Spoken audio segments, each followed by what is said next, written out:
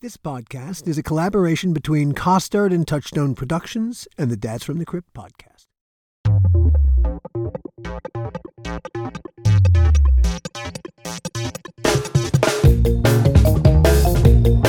Hi, I'm Alan Katz, and welcome to episode 10 of season 1 of the How Not to Make a Movie podcast. Ah, hell. Now I've gone and given away the ending. If this is season 1 of the How Not to Make a Movie podcast, that means there must be a season 2 in the offing. And yes, there is. But we'll get to those gnarly details in a bit. First, I need to take care of a few last pieces of old business. As I hope the rest of season 1 demonstrated, while the movie business attracts dangerously larger-than-life people like Joel Silver, it also attracts remarkable craftspeople like Greg Melton, Crypt's amazing production designer, Todd Masters, our master of makeup special effects, Ed Tapia, our Salamnik problem solver, Randall Thropp, our movie-loving wardrobe lord, and Victoria Burrows, our casting guru. One of the things I most wanted to capture in the podcast was a first-person account of what happens when good craftspeople's craft turns to crap. On Crypt, we worked with the very best composers in Hollywood, including Oscar-nominated Michael Kamen. Michael worked a lot for Joel, and he did a few episodes of Crypt, including one that Gil and I wrote and that Gil directed. Death of Some Salesmen. The story's about a con man, Ed Begley Jr., who rips off rural rubes by selling them non-existent cemetery plots. He meets his match, though, when he tries to con a family who hate salesmen and kill every single one of them that comes to their door like Ed just did. The whole family is played by Tim Curry. He's amazing as Ma and Pa, but he's really amazing playing the family's horribly deformed daughter, Winona, who salesman Ed tries to seduce. Their bizarre sex scene is the story's, climax. Ed's words of love aren't enough. He needs to show he loves Winona. Ed's off-screen erection in the offing becomes a matter of life and death. The scene needed a score. Gil Adler. I had this idea, and I went to Joel, and, I said, look, is any chance Michael had scored one of our Tales from the Crypt. He scored, yes, and I remember he scored Death of Some Salesmen. Yeah. And I remember, we'll digress for a second here. I remember going and listening to the first pass of his score for Death of Some Salesmen at Dave Stewart from the Eurythmics house. Right. And we sat in his studio and we sat there and we listened to Kamen's first pass, and most of it was good, but there was one scene that he got completely wrong. He got it was the sex scene. He got it diametrically wrong. He played the joke. Mm-hmm. He went right at it and he played the joke. And I remember watching the look on your face as you played. It was like, oh my God, what the fuck? How do I tell him this is horrible? Well, two things about I remember vividly two things about that session. First of all, I couldn't believe we were in this house with you guys listening to music for our movie. That was the first thing that got to me. The second thing that got to me, and I remember hearing the music for that scene that you're referring to and thinking to myself, this is awful. But how do I tell Michael Kamen, especially in front of his best buddy, whose house we're out, that I don't quite like it? And Michael is looking at you because I think he really felt like this was the creme de la creme. This was the crowning glory of the whole thing that he'd done. And he's looking at you for your reaction. And man. And I remember watching you thinking, I know how you're reacting to this, because you're reacting exactly the way that I'm reacting. To Michael's credit, he really was fine with it. Once I sort of expressed my feeling about it. Oh, we understood it completely. He understood it completely and totally threw it out and totally said, oh, no, that's all wrong. Yeah, you're absolutely right. No. He totally realized, yes, you don't play the joke. Go against and play the emotion. And then I felt badly because I felt, here's this huge guy. And, we're making an adjustment from what he did and he's agreeing to it. So now I felt a little bit badly that I didn't like his version of it. But be that as it may, he changed it. And, Michael became a good friend, for many, many years. I spoke to him probably within a month, before he passed. And, we were talking about doing other things, and we were also we just had become kind of friendly. I wouldn't say we were best buddies, but we were friendly towards each other, and I would call him once in a while, or he would call me, or I'd meet him for a coffee. You see, kiddies, honesty is the best policy. While we're talking Death of Some Salesmen, that was an especially busy episode for Todd Masters. He had to create 3 distinctly different looks for the 3 characters Tim was playing, and each appliance required time to apply and remove from Tim so that we could use it again. So, of course, there's a story. What other things that you did during your crypt years do you look back on and you say, oh, that was a great piece of work, man? That was pretty proud of. So hard to look back at that stuff because it's all so rough. It was film school for me. I mean, I had certainly done a lot of work around town, but I had not handled a television series of that caliber. Making age makeups in a weekend and make heads in 3 days, and I mean, it was just all the time. We actually had a couple different labs at the time to manage it. We had one when I was in Santa Monica. We had a lab there. A little room just to kind of grab actors a second they show up, and they'd go through costumes for whatever reason before us, and so we would just grab them in the hallway. And but yeah, we did so much work. It's funny that stuff, I'm kind of glad it's only on DVD because that work is so rough. And it's sort of the charm of the show. The show kind of has a little rough feeling to it. The performances are rich, but they're kind of performances that most actors are just kind of daring themselves to do, and so it was fun. You were there. Yeah, it was over the top. There for the money. A chance sometimes to do stuff that you wouldn't get to do anywhere else. Yeah, totally. And we used it, on the effects end, we used it as kind of a trial ground to try new crazy ideas. We developed all sorts of stuff on that series that. Some of it's even in Bordello of Blood of all places, but it's I remember, Ed Begley Jr., who, I think he'd never played anyone rotten. And he got to play someone rotten when he did Tales from the Crypt, the Death of Some Salesmen episode, which was another, that was a big piece of work for you guys, having to make Tim Curry look like the 3 members of this family. And another Gill episode, another directed by Gill episode. There you go. Yeah, no, that was, thanks for reminding me. That was the kind of the age makeups and weekend kind of comment was, well, that. And we actually did a few shows that had progressive aging. And we we had an AD on the one with Ed, Lee Webb. He always talked like this. And so I love Drill Lee. sergeant at heart. Total drill sergeant. I loved him, but he was a drill sergeant. And he really gave nobody any slack. If it was going to shoot Monday, you better have it ready Sunday afternoon.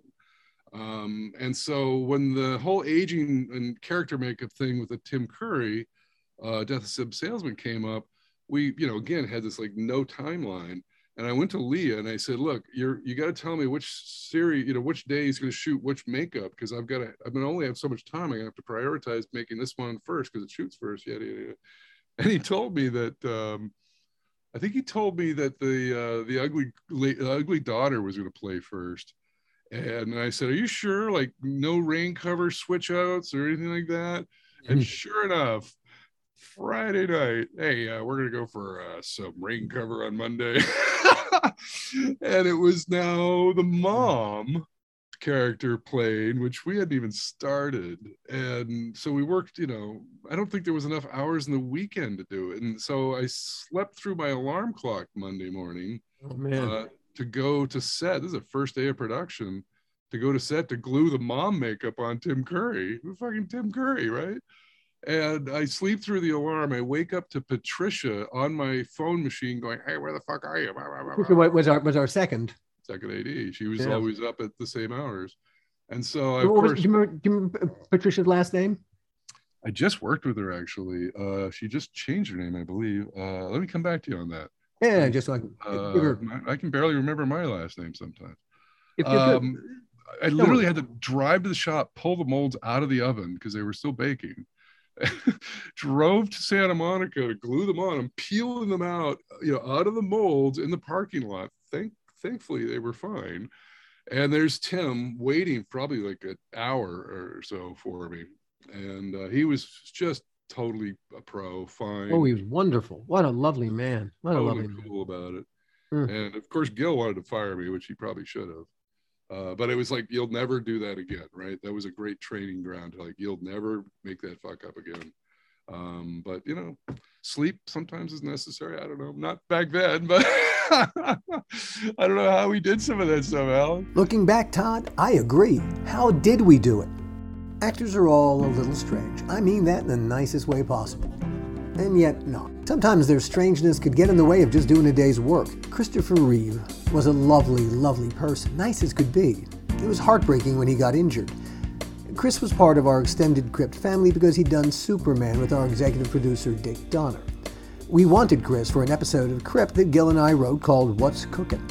It's the Meatloaf episode. Chris plays the hero, but he isn't playing Superman now, is it? Gil Adler again. So, you know, when we wrote What's Cooking for HBO, for Tales from the Crypt, and I was going to direct that one. It was the first time I was directing a Tales from the Crypt. Right. And, you know, I said to Donner said to me, who do you think? Who do you think? And I think we had talked, and I had said, well, you know, Christopher Reeve would be great. I just don't know if he would do it. I mean, he lives in New Hampshire or, you know, Massachusetts. I don't know if he'd come out here, blah, blah, blah. Obviously way, way before the accident. And Donner said, oh, if you want him, you can have him. I'll talk to him. And so he talked to him and he said, yeah, I'll do it. And I got on the phone with him and I said, you know, we did everything over the phone. What do you want to wear? How do you want to wear it? What should you look like? Blah, blah, blah, everything. So I felt when he came to join us, he was part of the team. He was really with us. So the first notion I get that this isn't quite right is, you know, when we had spoken on the phone about what he would wear, you know, I said, well, I'm thinking maybe like a plaid flannel shirt. Does that work for you? Yeah. So now he's coming onto the set and they're showing me his wardrobe before we get on. And he shows me, you know, one plaid shirt. I didn't really like the plaid shirt. It was very loud. And I thought the camera would have problems with it. Yeah. I said, can you mute this down a little bit? He came back with another plaid shirt. And then I said, this looks all right. What do you think? Yeah. Then he went back into the dressing room and the wardrobe person came out and she said, he hates that shirt. I said, he just told me he liked the shirt. No, he hates that shirt. I said, well, what does he see himself in? He wants to wear a blue Oxford button-down shirt. I said, oh, do we have one? Yeah. Okay. I mean, to me, the scene wasn't going to be about the shirt. So I let him do the shirt. Then we start shooting. I noticed every time I set up a shot, and we do the rehearsal, he goes, I hate this shot. I go, what? I hate this shot. This is terrible. And I said, well, okay. Well, what are you thinking of? I don't know. You're the director. Why are you asking me that? I said, well, if you don't like what I'm suggesting, I thought maybe there's a reason behind it. And you had a reason why it could be better if it was shot this way or that way, because we get this advantage. No, that's your job. I just don't like this.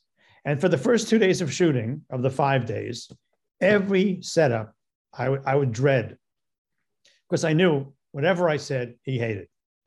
So at the end of, I think it was middle of the second day, I was getting more and more pissed off at this mother. And so finally, and you know this, we never would say, let's all take 5 and go get a coffee. We never stopped shooting. Who had 5? Right. And I did that. I said, okay, everybody off the set, 5 minutes. I need to talk to you, Chris. And I went over to him, and as I was speaking, I was getting more and more animated and more in his face. And I said to him, I don't know what I'm doing wrong. Obviously, I'm doing something very wrong because you don't like anything I'm suggesting, but you won't suggest what you want. I'm okay if you don't like what I say, but you have another alternative. And I could say, well, you know, that's a better thing, or we can combine them. No, you just don't like it. So I don't know what I'm doing wrong, but I'm really not liking this experience. And I'm almost spitting in his face. And I said, so I don't know what to do about you. You know, I really don't know what to do about you, but I don't like this. From that moment on, and then I called everybody back and we started shooting. From that moment on, he only would call me boss. And he would only say, this is great. Whatever you want to do, boss. I'm good. I'm good. And the next 3 days were great. And we actually had some kind of a friendship when he ended the show. We had the friendship such that when he did have the accident, I called Dana and I asked how he was doing. And she told me how severe it was. Mm-hmm. And I said to him, can you just get a message to him for me and tell him, I know it's not going to be this season. I know it's not going to be tomorrow, but when he's ready, and if he wants to, I have a slot for him to direct an episode of Tales. And, she started crying. And I said, I mean, you remember that. And I said, just tell him for me. Okay. Tell him we love him. And, we have a spot for him to direct the Tales from the Crypt when he's ready. And that was sort of one of the last times I really ever, spoke to the family or spoke to anyone about him. But, the arc of that relationship was really bizarre because on the phone when he was in New England, it was great. And then he came and he seemed pretty good in doing prep. And then as soon as we hit the show, it was like, no, I don't like the shirt. No, I don't like this. No, I don't like the shot. No, I don't like what you're doing. And I was like, what the fuck is, I wonder if that was his MO. Actors all have, sometimes they like to push. And then suddenly, when it snaps back, they go, oh, boundaries, happy. Yeah, maybe. But it was a good lesson for me to learn. Hey, at the end of the day, painful as some of those lessons are, they're all good lessons. Yeah, they're all good lessons. One last story about the showbiz sausage-making factory that made Bordello of Blood the sausage that it was. Ed Tapia and Gil Adler. And it's funny, Alan, because that last job with Gil on Constantine is what made me want to go back to television. Right. Because Gil, when Gil had tough negotiations on that, they didn't want to pay your fee, if I remember correctly. Right. And they were like 7-8 weeks out from shooting, and they had a budget of like $110 million, and they didn't want to pay Gil his fee. And ultimately they did. And we started shooting like 7 weeks later with a budget that had gone from 110 to 92 million. Right. And it ended up costing them like 89. So it was the best deal Warner Brothers ever made. The story with that is that, Lorenzo called me and he said, we want to make this movie. We have Keanu. He doesn't want to go back to Australia because that's where we wanted to make it. It's going to cost us $30 million more because of that. And we have a budget of that we've done in the studio. It's 109, but we're not going to make it unless it's, under 93. Can you do it? And I said, I don't know.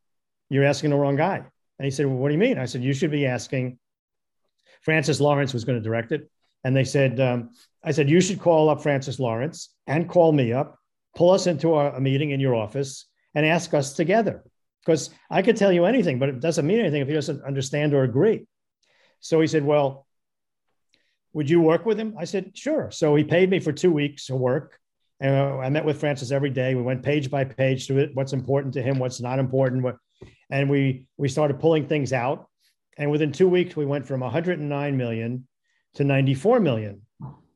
And I sent it to Lorenzo. And that night I got a phone call from Lorenzo going, what the fuck did you send me? I told you not a penny more than, not a penny over 93 million.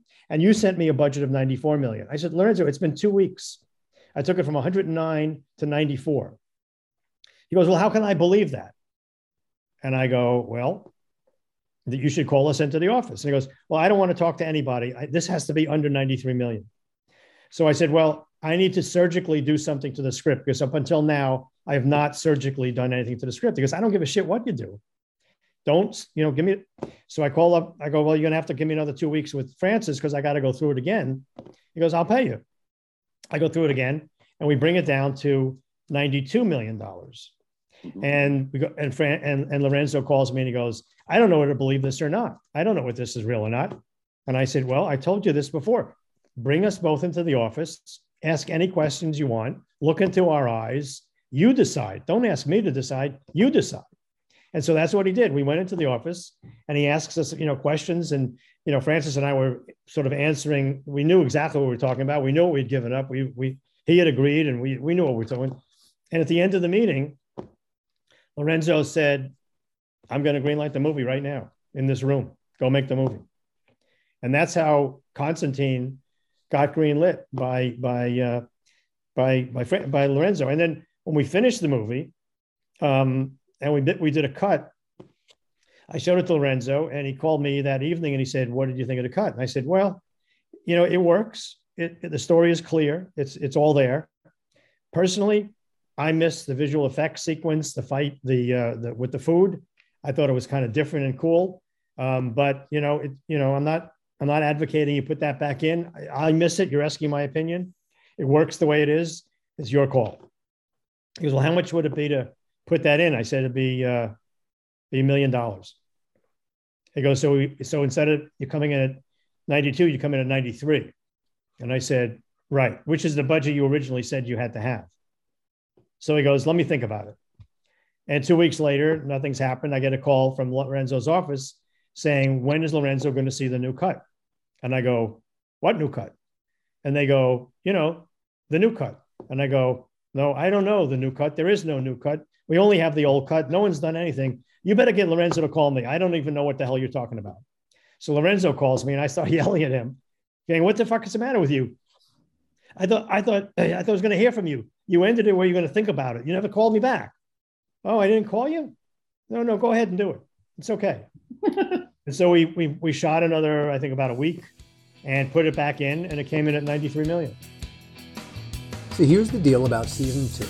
For starters, I'll have company as host. My old creative partner, Gil Adler, is going to join me. That's happening because doing the podcast rekindled our relationship creatively and as friends, too. Hey, don't you love happy endings? I don't usually, but in this case, I'll make an exception. In season 2 of the How Not to Make a Movie podcast, our subtitle will be Horror Stories from the Movie-Making Trenches. In other words, stories exactly like we told you about the making of Bordello of Blood, just not about Bordello. In season 2, we'll get other filmmakers to tell their sob stories about what happens when good movie making gets ugly. Opening August 2022. We hope you'll make us a habit. See you then. The How Not to Make a Movie podcast is executive produced by me, Alan Katz, and by Jason Stein. Our artwork was done by the amazing Jody Webster, and Jason and Jody, along with Mando, are all the hosts of the fun and informative Dads from the Crypt podcast, followed up for what my old pal the Crypt Keeper would have called terrific crypt content.